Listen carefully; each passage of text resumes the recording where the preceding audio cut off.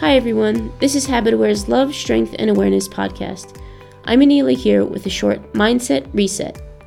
What I want to focus on today was inspired by my conversation with Lauren McKinney of the Picking Me Foundation. When I asked her about the turning point for her and her journey with skin picking, she shared that she finally realized she had to want to take this on.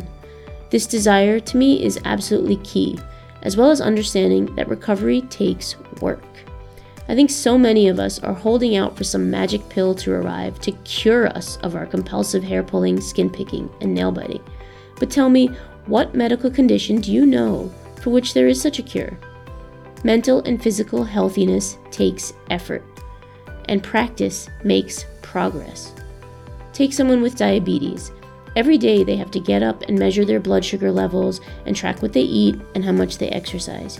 Every day they have to put effort into managing their chronic condition.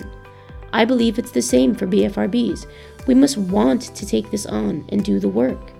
Now, of course, I don't want to overwhelm you. Again, I think here Lauren shares a critical insight when she talks about how she sets mini goals for herself, actionable tasks that she can take on, rather than proclaiming a daunting feat of, I'm going to stop skin picking today. I want to leave you with this. We with BFRBs work so hard to hide. Just imagine what would happen if we worked just as hard to heal. Please check out habitaware.com/blog for more inspiration. I'm wishing you love, strength, and awareness on your BFRB recovery journey.